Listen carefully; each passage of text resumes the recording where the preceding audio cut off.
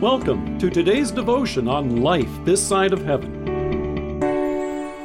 The Word of God from Matthew chapter 16, verse 23. You do not have in mind the things of God, but the things of men. It was the best of times, it was the worst of times. Those are the opening words that Charles Dickens used in his famous historical novel, The Tale of Two Cities. Chances are good that you may have read it grudgingly for an English class back in high school. After all, it ranks among one of the highest-selling novels of all time, beating out such favorites as Harry Potter and Agatha Christie. But you may not have felt like ever hearing those words again. It's a little like these famous words found here in Mark. They're a part of the rebuke that Jesus speaks to Peter when the apostle makes it clear that he doesn't want to hear what our Savior has to say about the cross. And there are many Christians who would also prefer not to hear or even think about our Savior's crucifixion. Maybe you're among them. Sure, these words are a part of the Bible, the best-selling and highest published book ever, but apart from hearing about it once, there are many who prefer to focus now only on happy thoughts and never even think about it again. In response to Jesus' question, "Who do people say I am?" the disciples responded with a straw poll of answers. When he put that same question to them and asked, "Who do you say I am?" Peter answered, "You are the Christ."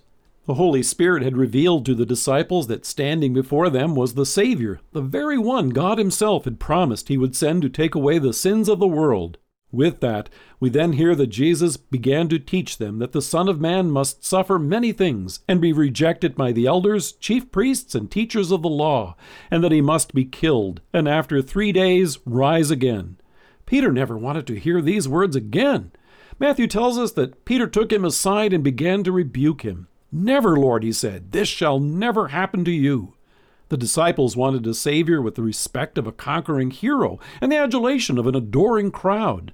Dying a slow, painful, and humiliating death on a cross before a taunting crowd was about as far away from that as they could imagine. What Jesus was describing for them as the best of times, they could only see as the worst of times. But Jesus pointed out to them, "You do not have in mind the things of God, but the things of men." In saying this, Jesus wanted Peter to see that his focus was misplaced. We look for razzle-dazzle instead of redemption. For example, if things are going well, if we're healthy, if our job is secure, if our bills are all being paid, we assume it must indicate God's pleasure with us. But then we wonder if God is angry when our health fails, when our job is on the line, or if we're living from paycheck to paycheck. We often evaluate our relationship with God by what we see instead of faith, how things appear instead of what they are, using the criteria of the things of men rather than the things of God. But what we consider glory doesn't save us. God's mercy does. So when we look to better understand God, our lives, and our relationship with Him, God doesn't direct our attention to the circumstances in our lives. He directs our attention to the cross. Here is where we see that God loves us. He doesn't minimize our suffering or pretend that it's not real. Instead, we see how our God chose to enter this world and suffer alongside us. And not simply alongside of us, but for us. Here we see our God, who came to rescue those who are crushed by this life and by the guilt of their sin, and who wonder if God could ever forgive them.